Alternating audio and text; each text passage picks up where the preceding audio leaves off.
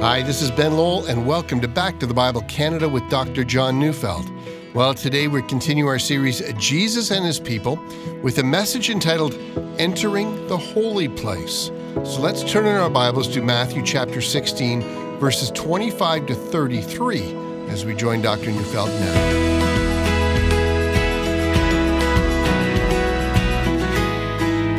One of the great privileges of every believer is his or her access to the throne room of God.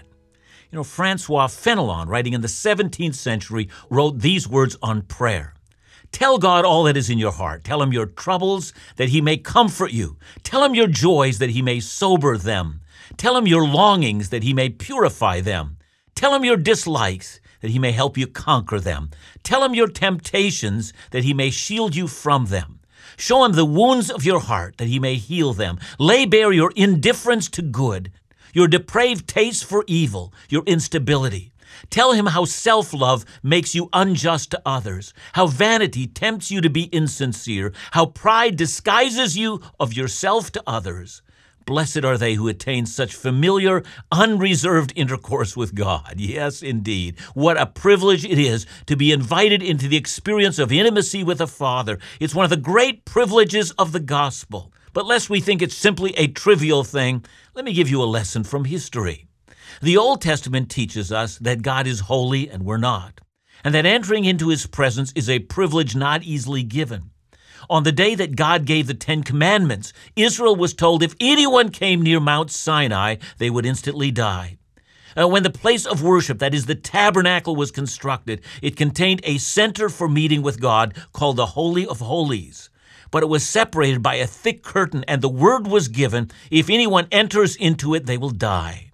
In fact, only the high priest was allowed in, and that but once a year. He would enter with a bowl of blood and would enter with trembling, sprinkling the blood onto the center of the Ark of the Covenant, a place called the mercy seat. If the place was not sanctified with the blood of atonement, the mercy seat would become a judgment seat, and the high priest would die. You know, in the days of King David, as the Ark of God was being brought into Jerusalem on a cart being pulled by a pair of oxen, and when the oxen stumbled and the cart was rocked, one man whose name was Uzzah put out his hand to steady the ark, and God killed him for his irreverent act. What's the lesson? God is not to be approached lightly. As Hebrews 12:29 reminds us, our God is a consuming fire. On the night before the crucifixion of Jesus, Jesus told His disciples that His death would open up a new avenue to God, one that the human race had never known before. We're studying now John 16:25 to 33. And as we read, I want you to notice that the emphasis on the teaching of Jesus is centered on the Father. 8 times in these 9 verses, He directly mentions the Father, and one time He says God. There He's referring also to the Father. What Jesus is doing here is urging His disciples on that after the cross, a new way would be opened to the Father. Remember that Matthew records in Matthew 27:51 that at the very moment that Jesus cried out with a loud voice on the cross and then yielded up His spirit, that as He died, at that moment, the thick curtain hiding the Holy of Holies from the holy place in the temple was torn in two from top to bottom. In this way, the Holy Spirit was showing that access into the holy place had now opened up to all the followers of Jesus. And later on, reflecting on that, the writer of Hebrews, in Hebrews 10:22, would urge believers that we should enter into the holy place, not with the blood of bulls and goats, as on the Day of Atonement in the Old Testament, but now by the blood of Jesus. With His blood, we will not be struck down. So then, what does the cross of Jesus accomplish for us? Well, first, it comes with an invitation. Let us draw near to the Father with confidence. And that's the invitation from the cross. So let's start our reading, John 16:25. Jesus is speaking. I have said these things to you in figures of speech.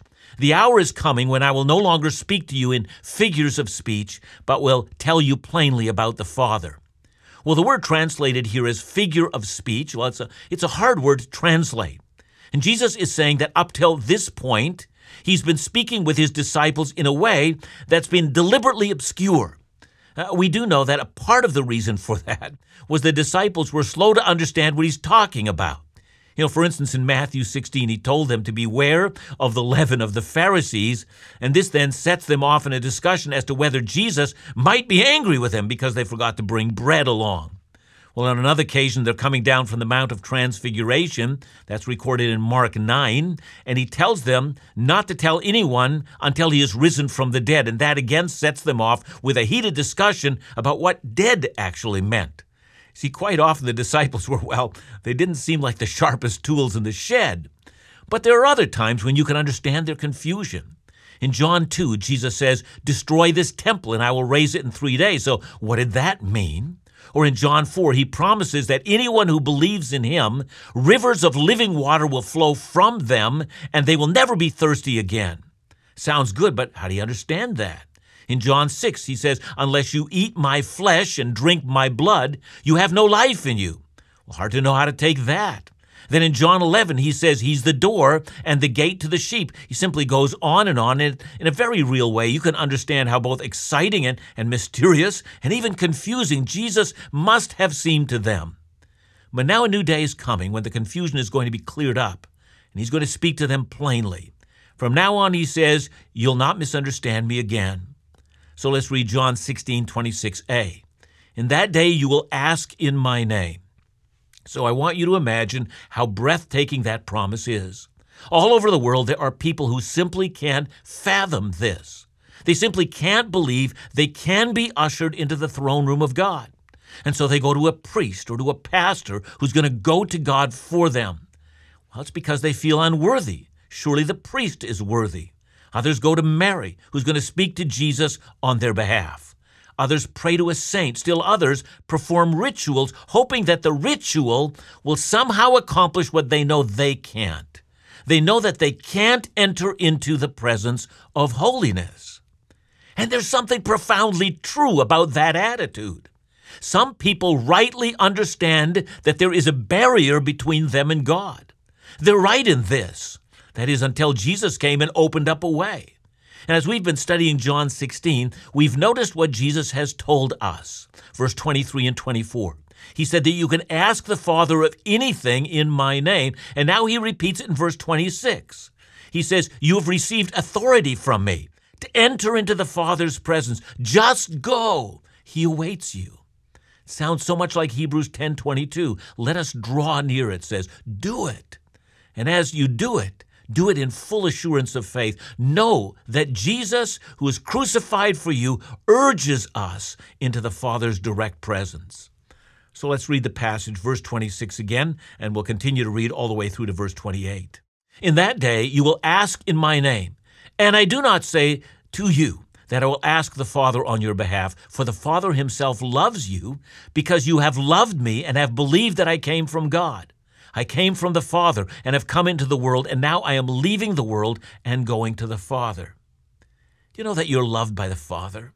According to this verse, if you love Christ and you believe in him, you have acceptance and the love of the Father. The Father's inviting you to come to him and bring your requests, and you'll find his love. I want you to notice the condition. Jesus is not saying that anyone can enter into the Father's presence and find his love. He's saying it's only for those who love him and believe that he came from God. See, rather than seeing these as two separate conditions, they're actually one. The reason the disciples love Jesus, and as Christ has said to them before, obey his commands, it's because they believe that he came from God. Now look again at verse 28. "I came from the Father and have come into the world, and now I am leaving the world and going to the Father." So I want you to notice that belief in Jesus includes four things. First, it believes that he came from the Father, which is a belief in his eternal deity. He's always existed, as John 1:1 says, as both with God and is God. Second, true faith believes that Jesus came into the world, which is the belief in the incarnation. As John 1 teaches us, the Word became flesh, that Jesus is both fully God and fully man. Thirdly, that he left the world in that he died on the cross for our sins and was raised from the dead and has ascended into heaven. It is a trust in what was accomplished for us on his cross. And fourthly, going to the Father indicates a belief that he is right now seated at the right hand of the Father, that he is Lord to whom all must bow, every knee, every tongue will one day confess that he is Lord to the glory of God the Father. Now, this kind of faith produces love for Christ. And where such faith exists, an open door is offered to God. Now, if you believe that, go into the Holy of Holies. Go and do not hold back.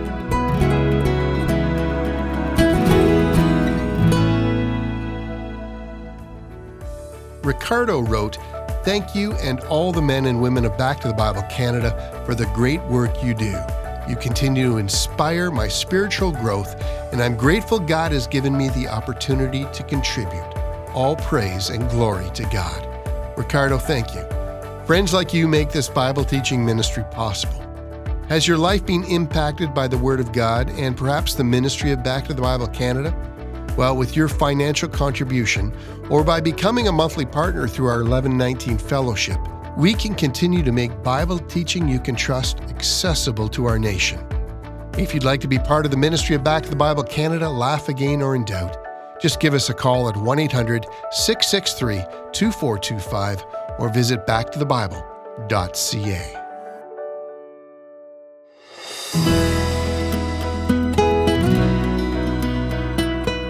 I've often wondered why we, including myself, are often afraid to enter into the Father's presence. Why don't we pray more? I don't claim to have all the answers, but let me suggest 2 barriers to prayer. Barrier number 1, bad theology. We don't know how welcome we actually are.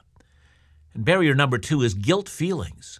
We're not yet training our conscience to believe that Christ has borne our guilt and it is removed. We view God like we viewed our mums and dads. When they got mad at us, we waited several days before we talked to them again.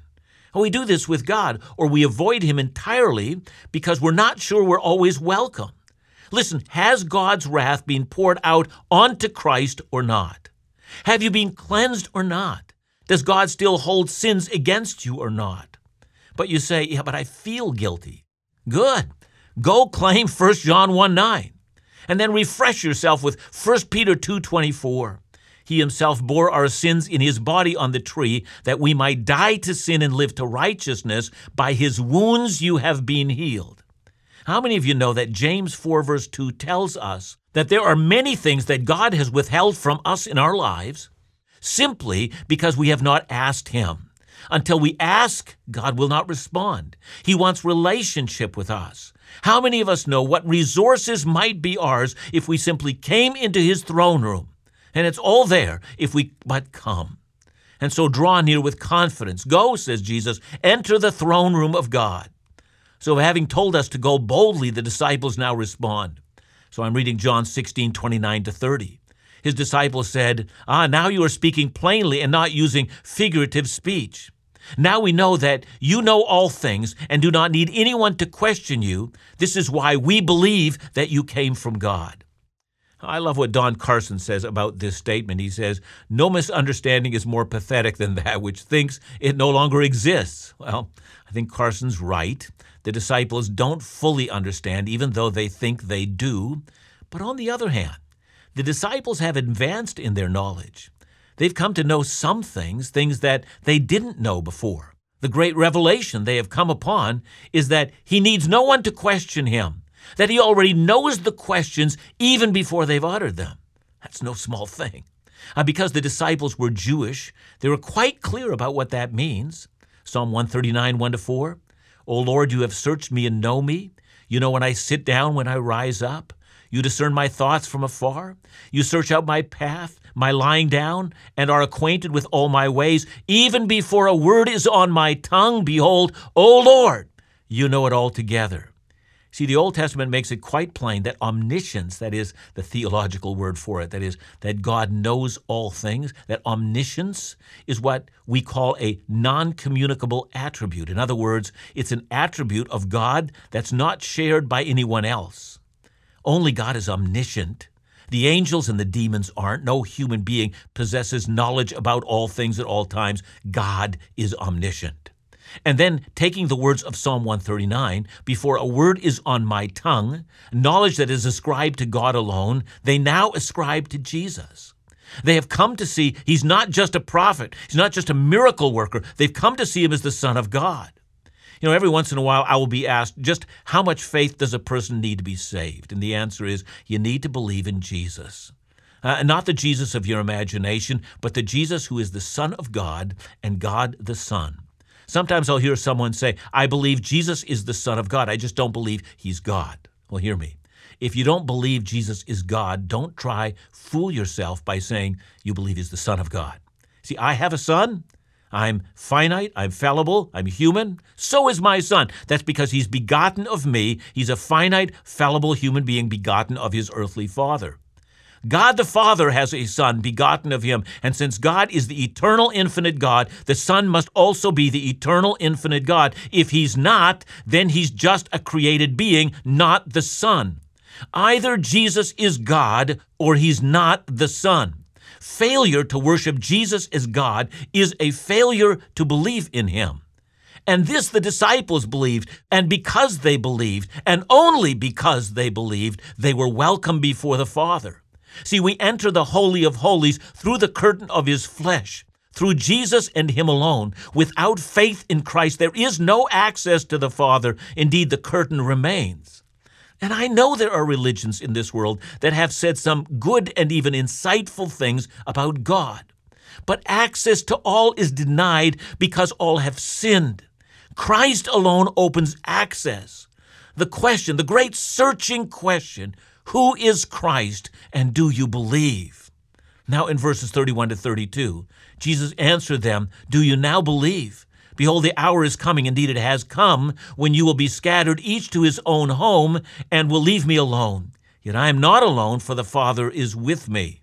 See, Jesus knows that the disciples have advanced in their faith, but he also knows that his crucifixion is going to frighten them, and they're going to scatter. In other words, their faith has not yet been perfected. Persecution and trouble will cause them to quickly doubt. And so we're left again with a question. How much faith do you need to enter through the curtain into the Holy of Holies? And the answer here is that even this imperfect faith is enough. We've said we enter into the Holy of Holies by believing in Christ. And so we now add, we may do so even when we have failed. You see, the disciples failed, and in fear they ran and abandoned Jesus. But such failure was not unforgivable.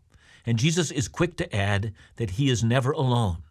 Of course, we know that Jesus on the cross did say, my God, why have you forsaken me?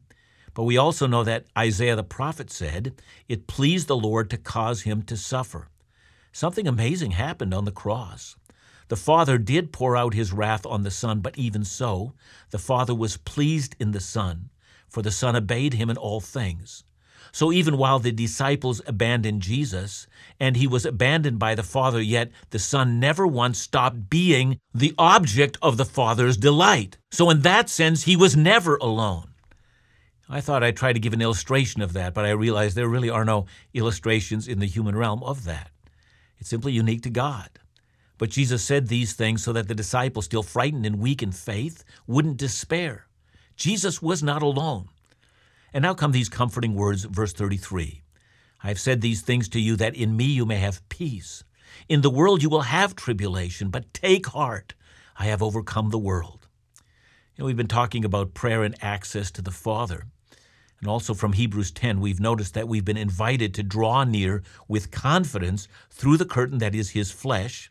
Now adding these words, holding fast our confession of hope. So what is the hope that Jesus has given us?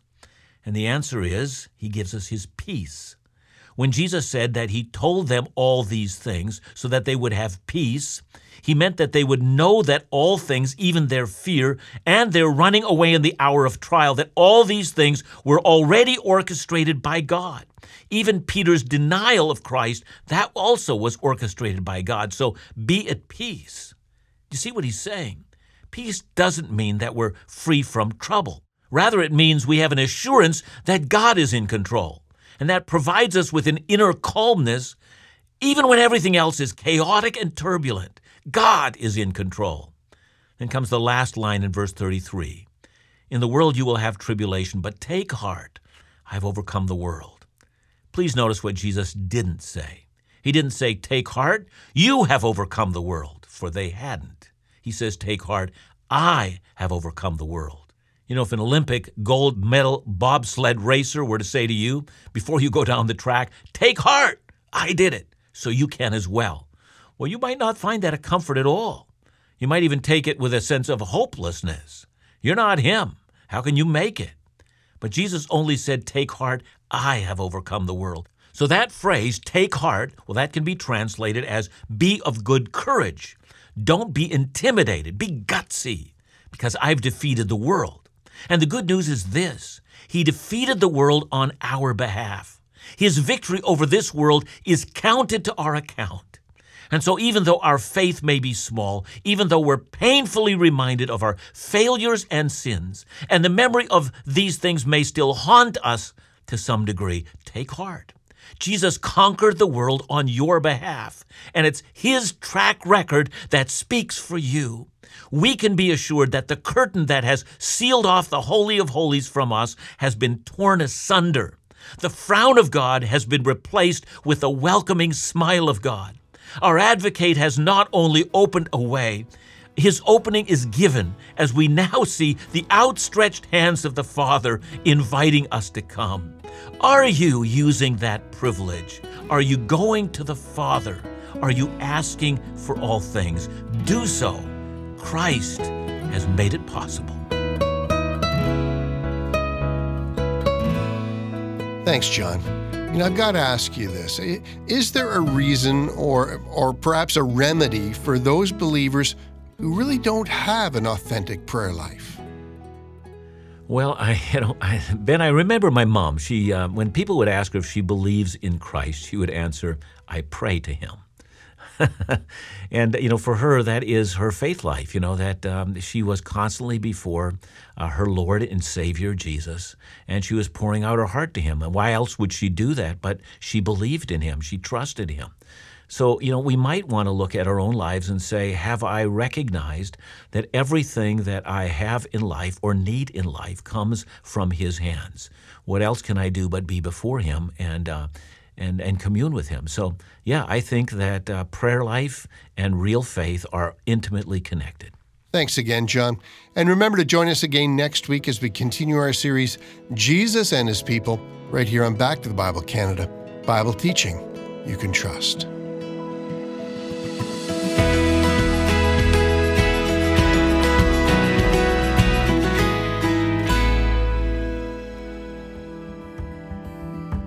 The Advent season is a very special time of year, but it sometimes gets lost in the bright lights of the Christmas season. Well, this month, join Dr. John Neufeld and special musical guest Brian Dirksen, the Arias, and the Pilkey Sisters as he walks us through the weeks of Advent, preparing our hearts for the celebration of Jesus' birth with a very special video presentation entitled An Advent Celebration. Preparation takes practice, readiness, waiting, and allowing God to go beyond our expectations to fulfill His will in our lives. An Advent celebration can be viewed online at backtothebible.ca or on our Back to the Bible Canada YouTube channel. And together, let's pray for opportunities to be a messenger of joy, sharing trustworthy Bible teaching that brings good news and great joy. To know more or to make a gift to support the ministry this season, call us at 1-800-663-2425 or visit backtothebible.ca.